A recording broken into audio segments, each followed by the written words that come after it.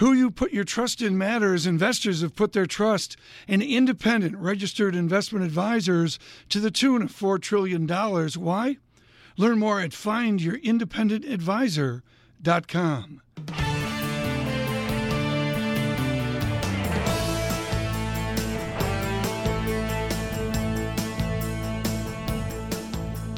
Welcome to the Bloomberg Surveillance Podcast. I'm Tom Keene with David Gura.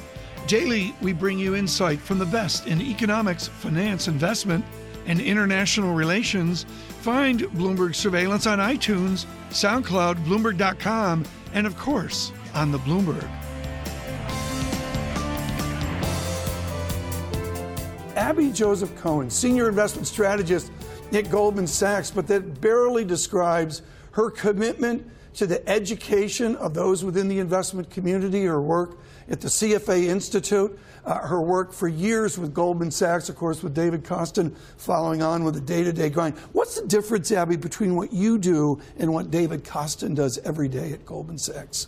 I spend most of my time thinking about the intermediate to long-term outlook.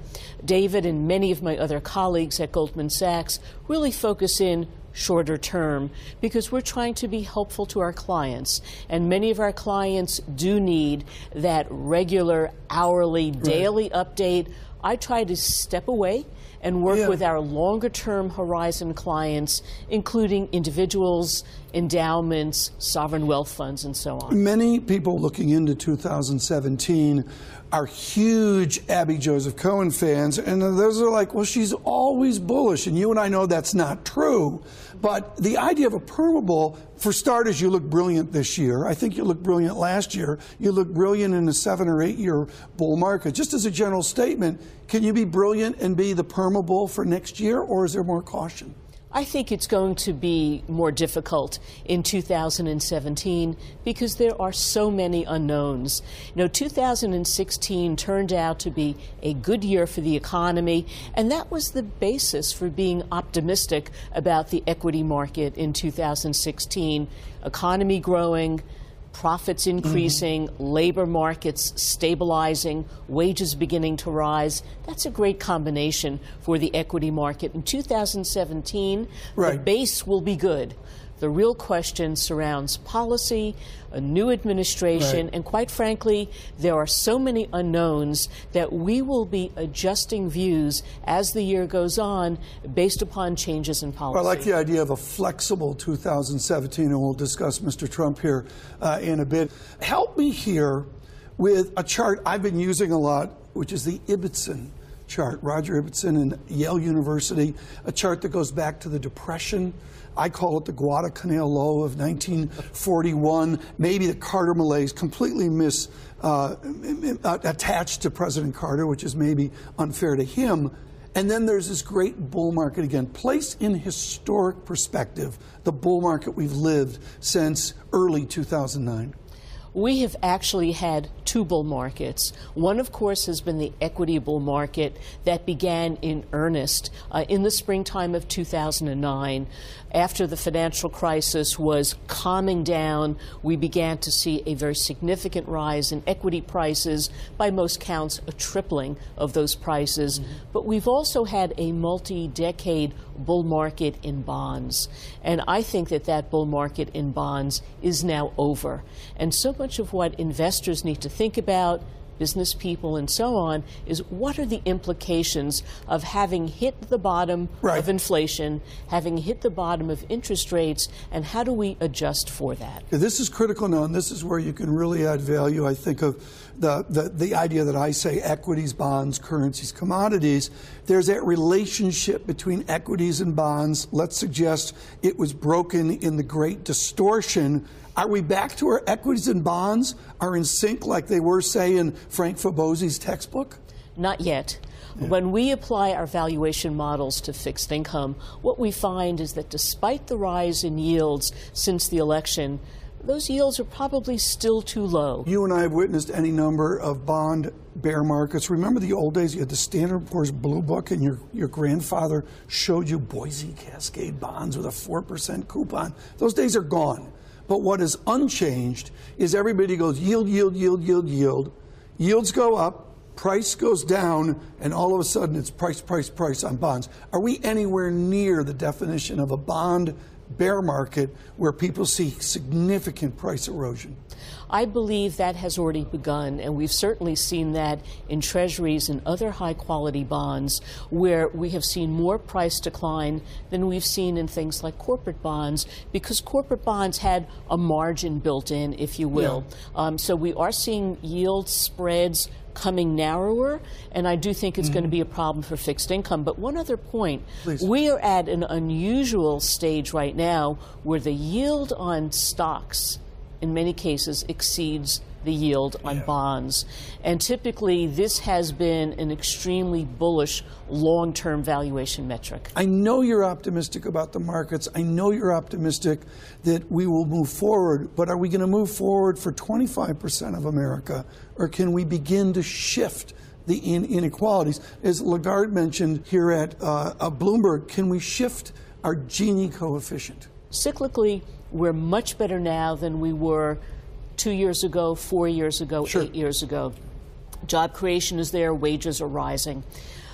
Structurally, we haven't really done the job. We're not investing more in education, either K through 12 or vocational training, and we see that the likelihood that a young man is going to finish college is actually lower today than it would have been 15 years ago. Very quickly, is this a plutocracy? Clearly, when you look at the employment data, the family income data, people who are well-educated, people who live in urban areas by and large, have done far better. So the question for us in 2017 is, what will the policy direction be? Will the policies be favorable towards middle-income people, including perhaps increases in the minimum wage? Will it include protections for workers, both worker safety and other things? I want to jump ahead here to a new Fed chairman in this massive battle to come over rules and discretion. John B. Taylor, Stanford University, Alan Greenspan on the other side talking about discretion. Where are you on rules and discretion and the efficacy of that strategy for any given central bank? The word that I think is most critical here, Tom, is Fed independence. I think that to look ahead to 2017, one of the big political footballs may prove to be the independence of the Fed, which I think must be sacrosanct in this country. Now, when we talk about something like the Taylor rule and so on, I think it's a good starting point. The Fed obviously uses many different mathematical models to try to determine where they want to be, where they think interest rates will be.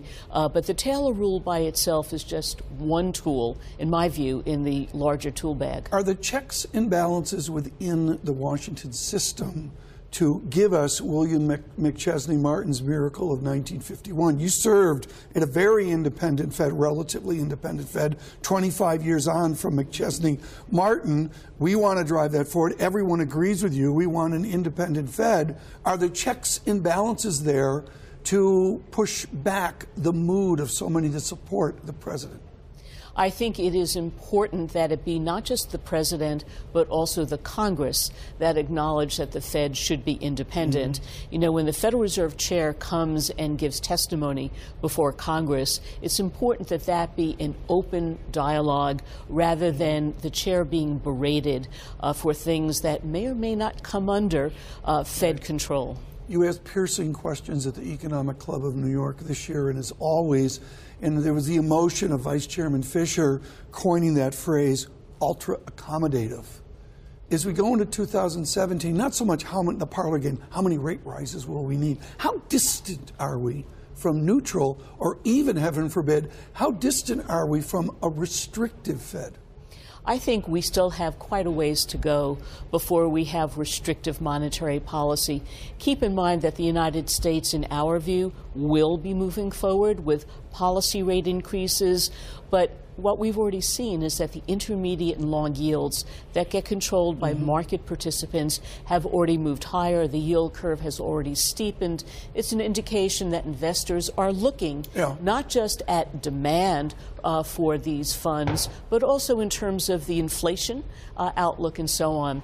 When we talk about ultra-accommodative, the story isn't really the Fed. It's really the European Central Bank, the BOJ, and others that continue to follow negative interest rates. As you know so well, the idea in working with the CFA Institute and just simply the day-to-day grind at Goldman Sachs, there's nothing like the manufacture of a chart to intuitively understand those time series. There's something about a pencil or a Bloomberg terminal. The fact is, you put the chart together, it works. For me, it was balance sheet of a given Fed to GDP. Japan is out of control with the expansion of their balance sheet, but the real surprise is Europe in the ECB. Tell me about the pressures on Mr. Draghi next year to right-size his ECB. Mr. Draghi has a problem that we see in terms of other central banks as well, and that is fiscal policy has been asleep. And it has been largely inactive for most of the period since the financial crisis. We've seen more stimulus in the United States, 2009, 2010, than was the case elsewhere, especially in Europe, where they had the constraints that were very considerable in terms of deficit relative to GDP. So when we talk about Mr. Draghi, we talk about other central banks, let's not do it in a vacuum. Let's recognize that we have asked central banks around the world to do way too much, and that's because fiscal policy largely has been absent. In 2017, the ECB is going to be looking not just at interest rate policy, but also in terms of their approach to QE, quantitative ease. And what Mr. Draghi has said most recently is that he doesn't plan to taper anytime soon. But what we have to keep in mind is that this is not a long-term opportunity. The arch question here, and this goes back to your work with the CFA Institute, the late Peter Bernstein's work with the CFA Institute, our conversations with David Folkerts-Landau of Deutsche Bank, and his work with Dooley, Folkerts-Landau, and Garber, and all the other research that pulls in history. What is the fragility of the European financial experiment into next year? What is your measurement of how Europe gets to 2018 or even gets to 2019? We have to recognize that Europe is facing notable structural impediments to growth.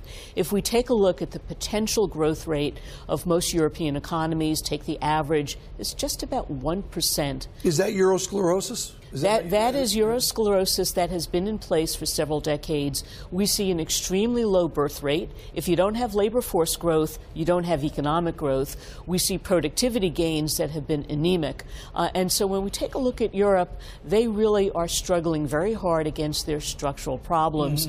Monetary policy doesn't address structural issues. Fiscal policy does, regulatory policy, trade policies, not monetary policy. I want to be sure I get this in for this important year-end show. If we get the rate rise you're talking about, the reflation that is assumed, quickly here, rates rise in Japan. And yet that's been the multi-decade fear, hasn't it? Where's the tipping point for Japan if rates rise? The tipping point for Japan has shifted. And interestingly, it's because they've been trying desperately to get inflation up. When we talk about rates, we often talk about nominal interest rates. We don't adjust for inflation. One of the big problems in Japan has been ongoing deflation. As prices begin to move somewhat higher in Japan, they can tolerate higher interest rates. And we think that in Japan, we're seeing benefits not just from monetary policy, but from what's referred to as Abenomics.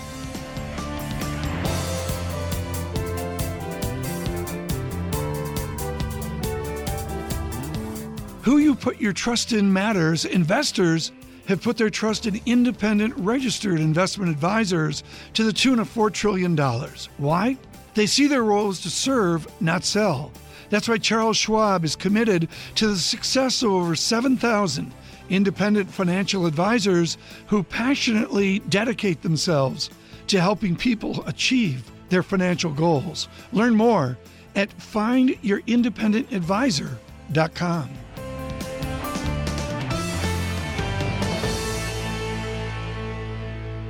Christine Lagarde, with her new tenure at the International Monetary Fund, really addresses women within finance, within investment, and frankly within our world economy. That's a good topic to speak to Abby Joseph Cohen about, Goldman Sachs Senior Investment Strategist. And I go back, I think of your tenure at the Fed years ago. What was your first day like at Drexel Burnham Lambert? It was actually wonderful, Tom, because I was hired by the director of research who, during the recruitment process, specifically said to me, I have 3 daughters. Oh, that's a start. And I want to make sure that women at Drexel have every opportunity to succeed. We see it on Wall Street, whether it's Madame Lagarde or, frankly, Madame Joseph Cohen. I think of Sally Krawcheck and how she did with an executive management of firms with the serious chops of securities analysis. My perception of it is women not so much work harder, but work smarter towards that marginal effort to gain on Wall Street. Where are we within the investment firms right now? Are the women outdoing the men? Well, I have to disagree with you, Tom. I do think women work harder. Yeah. I think women work harder. They're often better prepared. And what we basically find is that women are succeeding most in categories that are easily measured. So whether it's investment research or portfolio management, where there are numbers that can measure performance, we see that women are doing quite well. One of the concerns we have had has been that we lost a whole cadre of people post-financial crisis. So many of the young people, male and female, who came to Wall Street in the period preceding lost their jobs or decided to leave the industry. And so we're missing some of those people who should now be moving into important middle management positions. How do you respond? And this is, of course, with your first-rate effort at Cornell University and your full disclosure, your work with Cornell afterwards. How do you respond to the lecture you give to parents who have picked up the zeitgeist of 2017, STEM, STEM, STEM, STEM, STEM? My experience is that doesn't work. It works, but you got to have the broader education as well. When you lecture at Goldman Sachs to the interns, to the new employees, what do you say on that? I think I'd be saying the same thing you are, Tom, and that is STEM should not be viewed, first of all, as an independent area. This economy will move forward when STEM gets incorporated into the things that we do. So, for example, about a third of the workforce at Goldman Sachs are people who are technologists.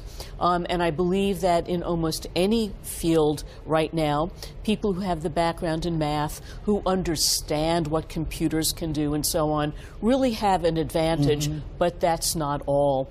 One of the things I really do worry about is the way we have devalued liberal arts.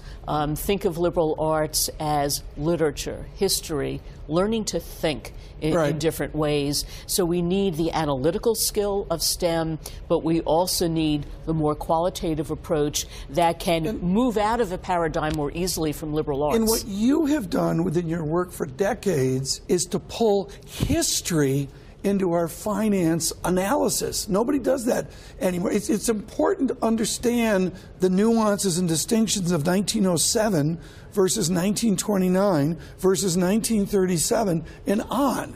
I see it coming back. I'm optimistic about a new history. I think you are correct, but let's be careful how we describe this.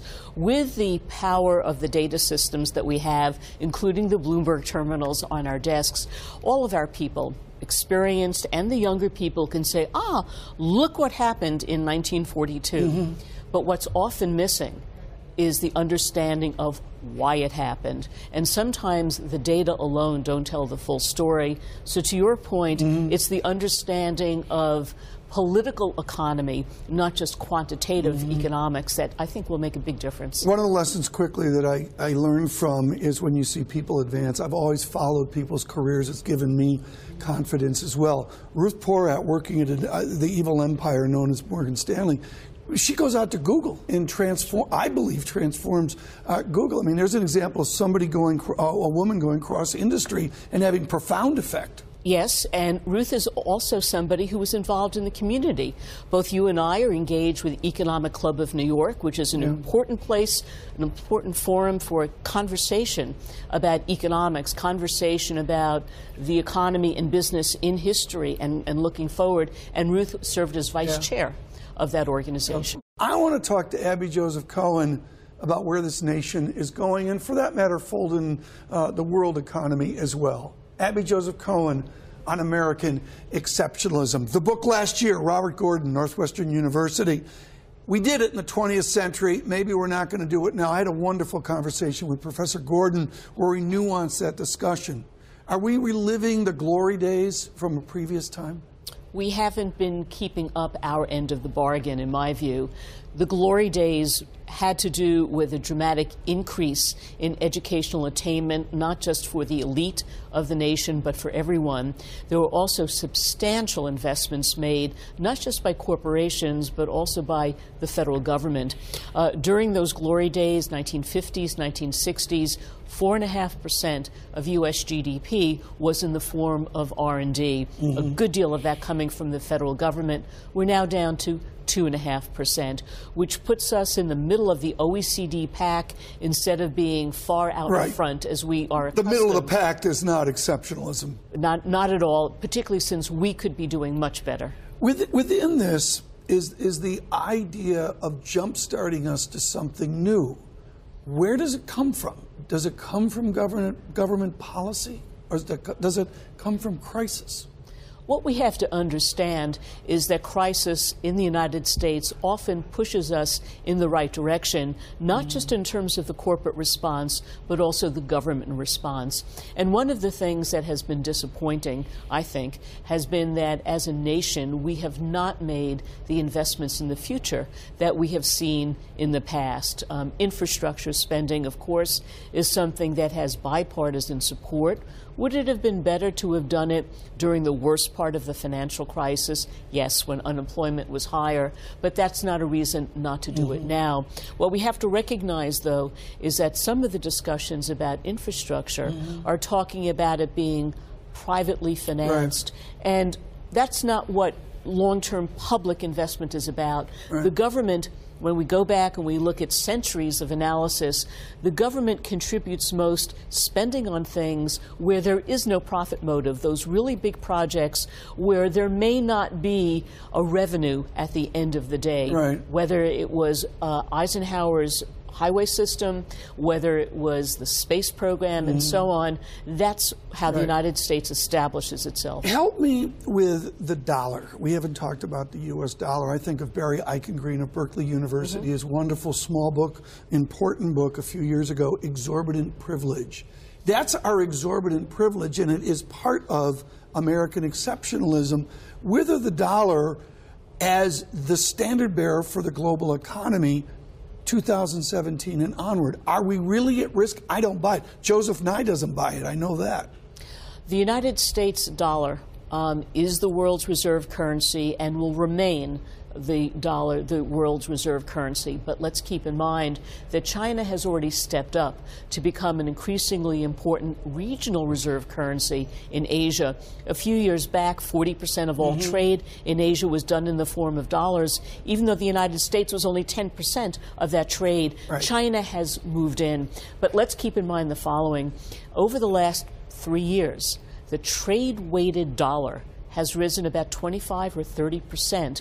While we feel good that it says something about the U.S. being strong, it also is an impediment to economic growth. Single fastest growing sector of the U.S. economy has been exports for the last decade, but with our cost up 25 to 30%, that makes it much more difficult for exports to grow. Help me then with the dollar dynamics and this concept of American exceptionalism, or a good capitalism, if you will, in what we've just witnessed in the campaign, TPP down in flames, both candidates, and the idea of a new isolationist, zero-sum, neo-mercantile America. Is that a genuine fear for Abby Joseph Cohen? It is a concern for me, and history would bear out that those sorts of models don't work, except in the very short term.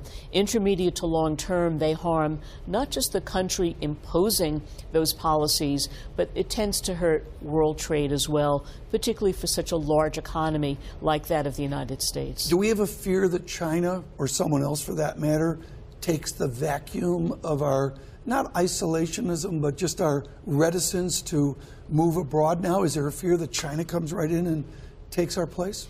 I think we're already seeing the signs that China is very anxious to become even more important on the world stage, both economically and politically.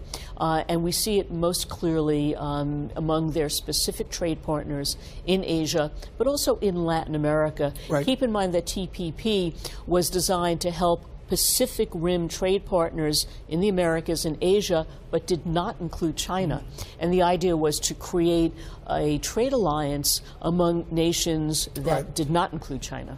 I want to sum up here, and you mentioned this, and I've heard Mr. Blankfein mention this before about Goldman Sachs as a technology company. I think of what Jeff Immelt's doing with the internet over at General Electric. One of the hallmark moments of December was the passing of John Glenn. You and I both grew up in space families, if you will. I was up in Rochester with Eastman Kodak, and you were wrapped around the Grumman people of Long Island. Here was the icon of a generation, truly, and it meant fearless innovation, testing, and I mean this with immense respect for all risks taken. Have we lost the risk, the fear to take the risk as a nation? I fear as a nation we have lost a great deal of that. Consider, for example, that many of the large expenses by the government going back to the early portion of the 19th century had to do with funding research that may or may not pan out, the basic research and so on. We don't do that in the same extent that we used to. We don't fail like we used to. We're not willing to fail. It's a great way to express it, because it's only the government that can fund that sort of thing. When I say government, I'm referring to government everywhere, not just the U.S. government.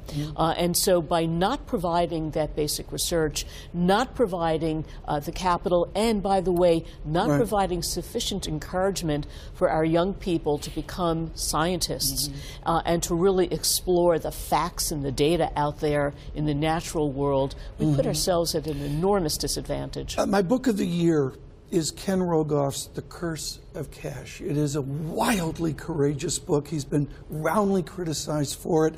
India, with their own experiment, and Professor Rogoff has been critical of how India has tactically imposed this reduction of cash. And I know it folds into negative interests in that.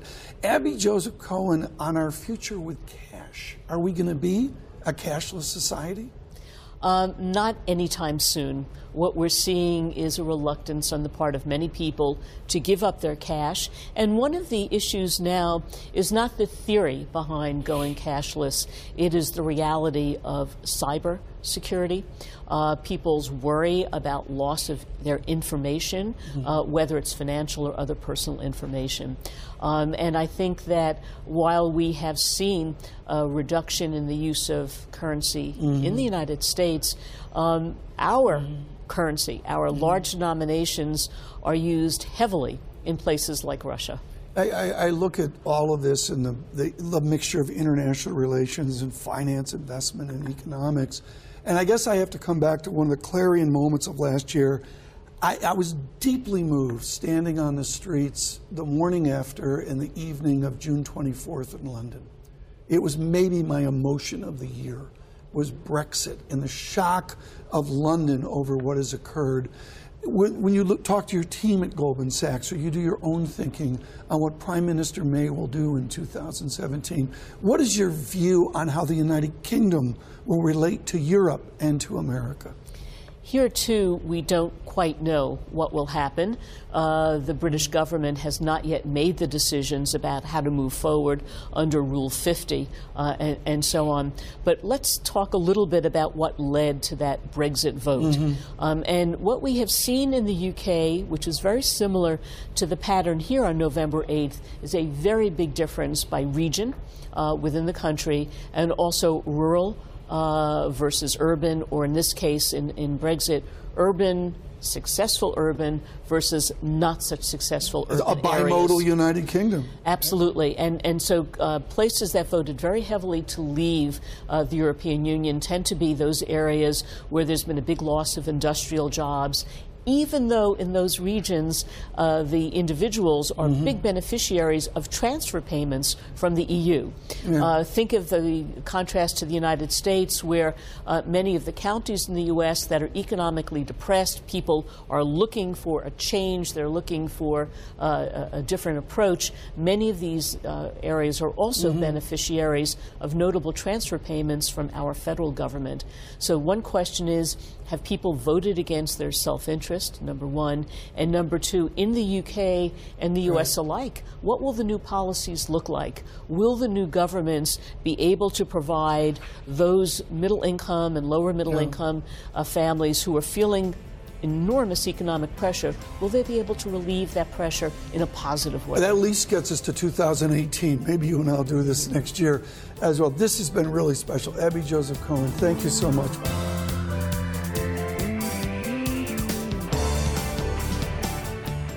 Thanks for listening to the Bloomberg Surveillance Podcast. Subscribe and listen to interviews on iTunes, SoundCloud, or whichever podcast platform you prefer. I'm out on Twitter at Tom Keene. David Gura is at David Gura. Before the podcast, you can always catch us worldwide on Bloomberg Radio.